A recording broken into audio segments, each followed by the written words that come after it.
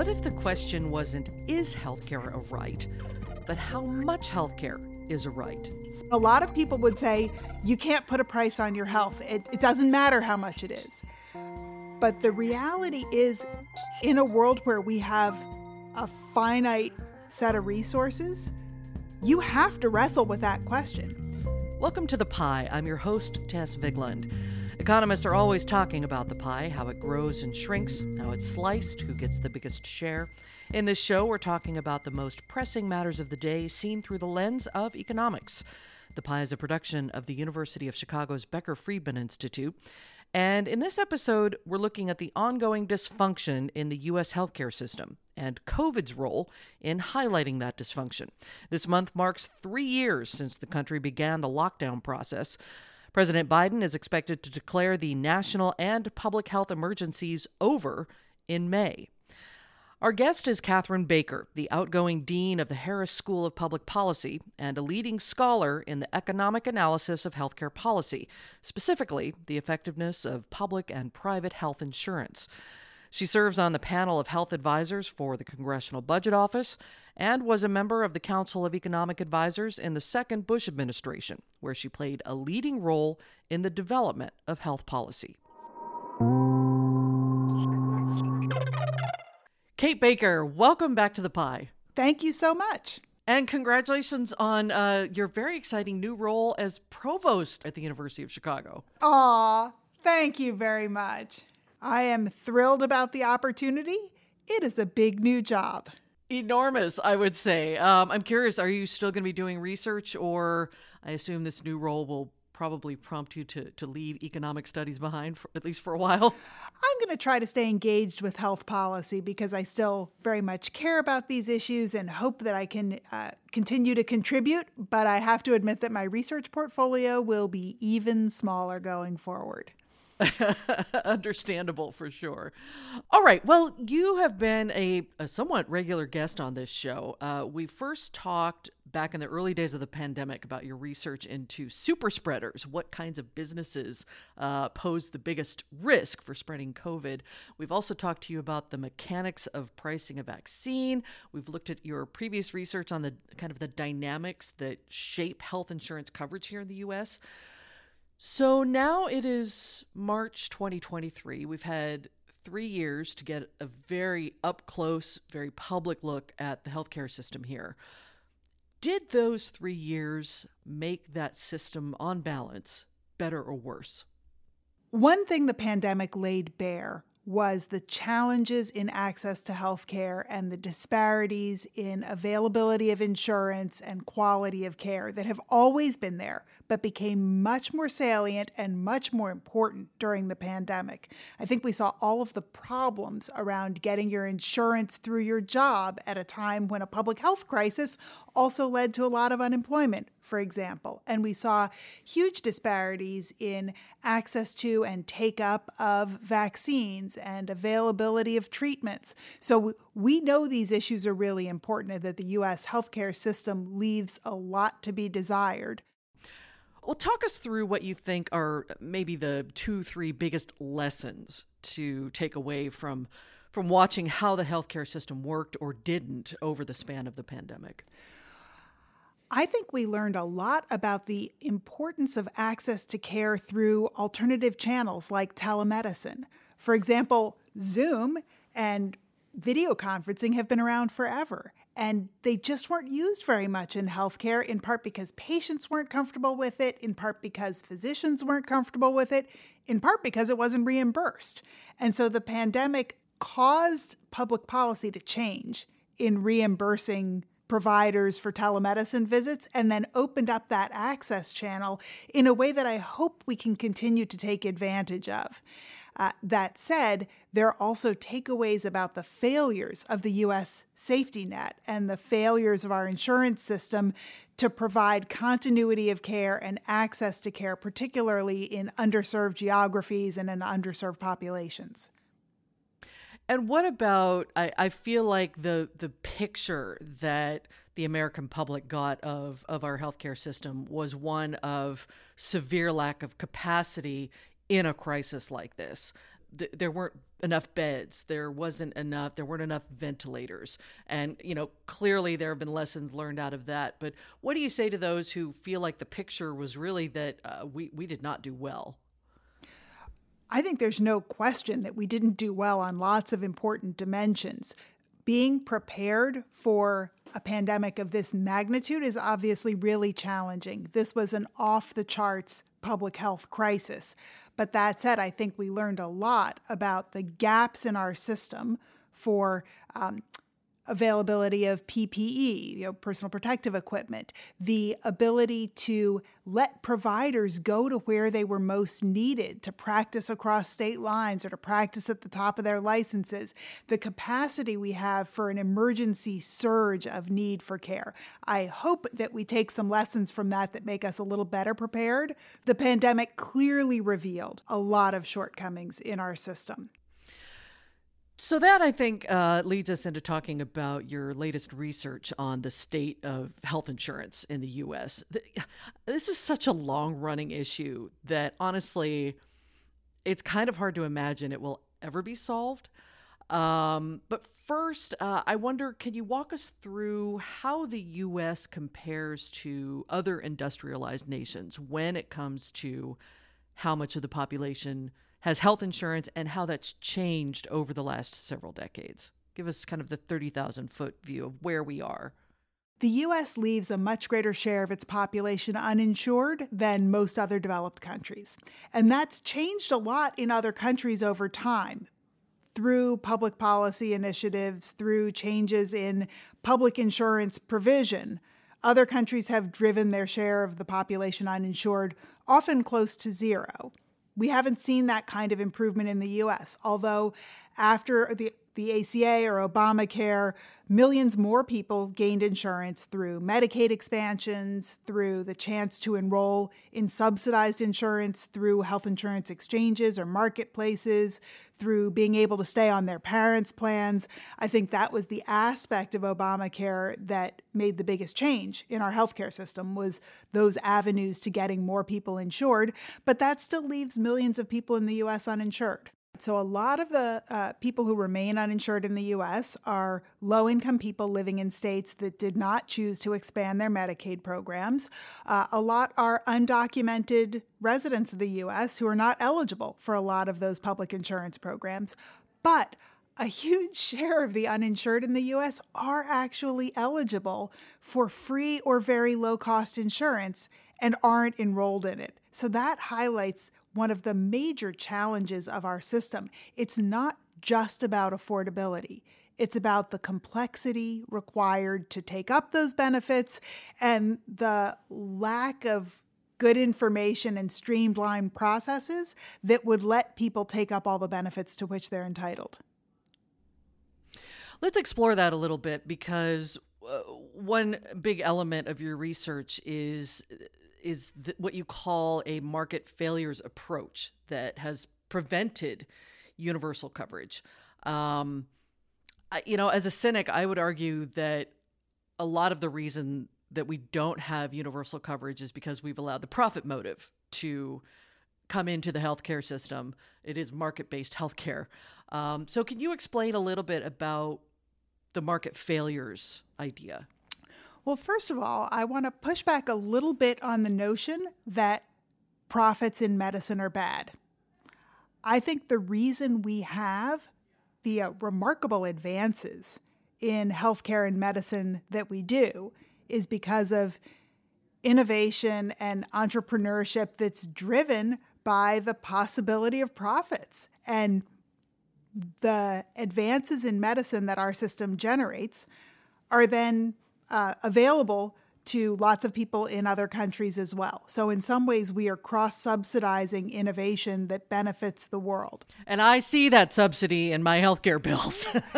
Yes, and you have great medicine available to you that wasn't available 10 years ago. So there's a real trade-off there. And I don't say that to suggest that our system is functioning well and that incentives are aligned and that we're always getting high-value care.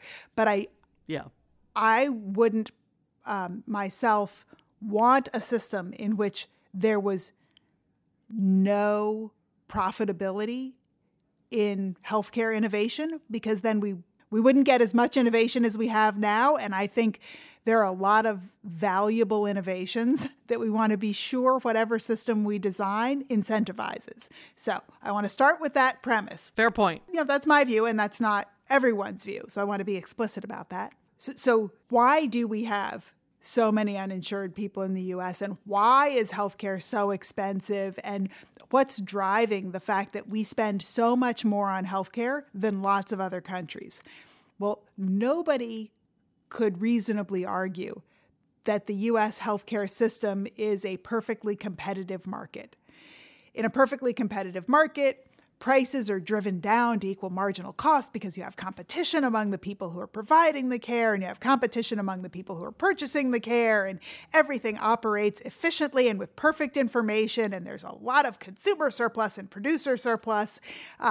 That is not what healthcare looks like for lots and lots of reasons. We have very few parts of the country where there is real competition among lots of different insurers. We have lots of parts of the system where there's a sole source provider or a single purchaser. And this does not make for efficient pricing that squeezes prices in a way that promotes the highest value care for everyone. So that is just not what our world looks like. There's even more complexity when you think about the availability of information that would inform good decision-making by patients and their doctors, that would inform efficient pricing of health insurance and healthcare delivery. With that being the case, economists naturally go to saying, okay, how do we fix those market failures? How do we address those market failures? That must be the reason that we're spending more than we need to on healthcare and that too few people are insured. Well, fixing those market failures is surely better than not, but approaching the problem of increasing the share of the population that's insured by patching an incredibly dysfunctional system risks perpetuating a lot of that dysfunction and not addressing the fundamental problems. The approach of just trying to address classic market failures is bound to be not only insufficient, but potentially inefficient. Isn't one of the big issues also, and I remember this vividly from the debates over the ACA, that because people don't want change or disruption in how they currently experience healthcare, it's incredibly difficult to implement any change at all. It was at that point, it was the I want to keep my doctor debate, right? And people have a hard time imagining something new that could be better than what they have. It's just easier to live with it, even if it means you might end up owing huge sums of money for your care. Well, you're pointing to some of the real challenges with the way we pay for healthcare and provide healthcare. So much of the cost that you might bear downstream if you get an expensive illness are impossible to see ahead of time. Yeah. It is very hard to know when you have an insurance product how good it really is until you're sick and you need it. And so part of it, I think, is the lack of transparency in what insurance really covers now and in what you get when you pay for care from different providers. People don't have the information they need to be able to see the cost of the current system and potentially the benefits of an alternative. But I think there's more to it than that, in that disrupting the system would generate real transition costs. Right now, all the risk pooling that we have in the private market is because employers' entire employee population pool gets covered in the same insurance family of plans. And so it's the mechanism we rely on to pool risk for a huge swath of the population. And risk pooling is the fundamental purpose of insurance. Of course, you want to use your insurance to get access to care, but the reason insurance is so important is that it mitigates the enormous financial consequence of potentially needing expensive health care. It reallocates resources from the lucky people who remain healthy to the less lucky people who fall ill. And that kind of risk pooling is the hallmark of an insurance system that's working.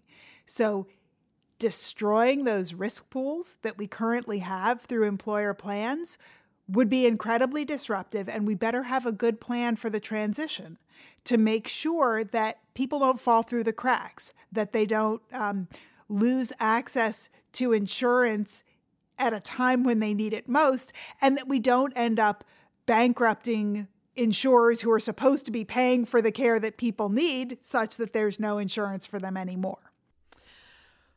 When we talk about this debate over healthcare, your research frames it in pretty stark terms, that the debate has been, is healthcare a right? Right? This is the question that has come up over and over and over again. You talk about how the concept that would potentially prompt greater change is if that question then becomes how much healthcare is a right. First of all, how do we get to change that question? And then what would that mean in terms of setting just a baseline for every citizen in this country? The question, is healthcare a right, presupposes that healthcare is one thing, that you either have it or you don't. But of course, healthcare is a continuum of things. If everybody were entitled to all of the healthcare that he or she might possibly get, funded with public dollars, regardless of how much that healthcare changed their health outcomes, that would be more than 100% of GDP. If we don't wrestle with the question of how much healthcare we want to cover, there's no way we'll have enough money to cover it, because there is an infinite amount of healthcare in the world. So the much better question is how much healthcare is a right. And once we engage with that in the public discourse in a more serious way, we can then make sure we have the financing available to pay for that care. Right now, we're living in a world where healthcare is rationed in a very opaque, hidden way. The ugly part of forcing people to think about how much healthcare is a right is that it lays bare the fact that some people who have the ability to purchase additional healthcare are going to have more healthcare than others. And that is a very ethically fraught place to be. But if you ignore that reality of finite resources, then you can't make sure that everyone has access to the high value care that is a public policy priority for a lot of people. But I think what the basic problem is that you're getting at here is that it's very hard for people to agree on what is fundamental in healthcare, right? I mean, if I have cancer that might benefit from a treatment that's hundreds of thousands of dollars, I certainly think that's fundamental, don't I? How do you resolve that problem without, as you've been talking about, bankrupting whatever system you've established? This is the crucial question. And I want to start off by saying that high-value healthcare does not mean inexpensive healthcare. But that gets very quickly to the dilemma that you're posing, that for any given person, an extra day of life is incredibly precious. Yeah. And it is a real ethical dilemma to say, how much should public programs pay to buy somebody one more day of life? And a lot of people would say, you can't put a price on your health. It doesn't matter how much it is. But the reality is, in a world where we have a finite set of resources, you have to wrestle with that question. We can't get away from having the ethically laden discussion about how much we can afford with public dollars. So somebody has to decide what things is the public program going to cover and what things is it not going to cover. Again, we are living in a world right now where healthcare is rationed, and it's rationed in such a way that there are millions of uninsured people and there are people going without basic care that as a society, we might think there ought to be the resources for. And if we want to make sure that we have those resources, then we have to wrestle with saying there are some things that public insurance is simply not going to cover. Let's say, for the sake of argument, and I think it's probably pretty likely that we will not have or at least are still very far away from changing the system, that it stays predominantly employer-based, that it stays with private insurance, that there's really no sign of agreement on a baseline for coverage. Given that, how could things change for the better within those constraints? First of all, I agree with your fundamental premise that wholesale reform of the U.S. system is likely not happening right now. So, what changes could be made that would improve insurance coverage, improve value? There are lots of states experimenting with streamlined enrollment processes for their public programs. For example, we know a lot about people's income and eligibility criteria for Medicaid from other public programs. There's information from food stamps or income assistance or housing assistance where you can make a pretty good guess about whether somebody is eligible for Medicaid or not. Some states are experimenting with automatic enrollment based on that information, or pre-populating forms so that all you have to do is check a box to say, yes, this is correct and I would like to take up those benefits. So eliminating some of those barriers would make it easier for people to take advantage of benefits to which they are already eligible. And then, of course, there are lots of choices that both the federal government and the states make about who's eligible in the first place. And we know that if you look at the health insurance exchanges or marketplaces created by the ACA, the people most likely to take advantage of those policies are ones who are fully subsidized. So there are decisions to be made about the affordability of insurance, but even holding that fixed, just streamlining the process could go a long way towards increasing take-up and reducing churn. So let me bring this back around to the COVID 3-year anniversary and ask, given all this, given your research, given that you obviously had a front seat, as we all did, to what happened, and the response to it by the U.S. healthcare system, by the U.S. government, what, if anything, did it teach us about whether A, change is needed, and B, change is possible? I think we learned that in a time of crisis, people can come together to make changes much more quickly than we thought, and for the system to rise to the occasion as much as possible. We saw, of course, Herculean efforts by providers and the healthcare system to deal with a catastrophic surge in need. We saw state policy and federal policy adjust in terms of covering care that would normally be covered, in terms of relaxing restrictions on practice patterns, in terms of changing reimbursement.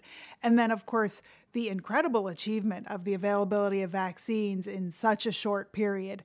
I think there was a great deal to admire in the responses of all sorts of people in the system and the system itself to some degree. But I don't think we can take away from this that our system is well designed and everything functioned well, and that we responded as well as possible to this unprecedented challenge. I think we learned a lot about how the shortcomings in our current system created dire health consequences during the pandemic. The availability of beds, the access to care, the incidence of the disease, because people were exposed in very different ways.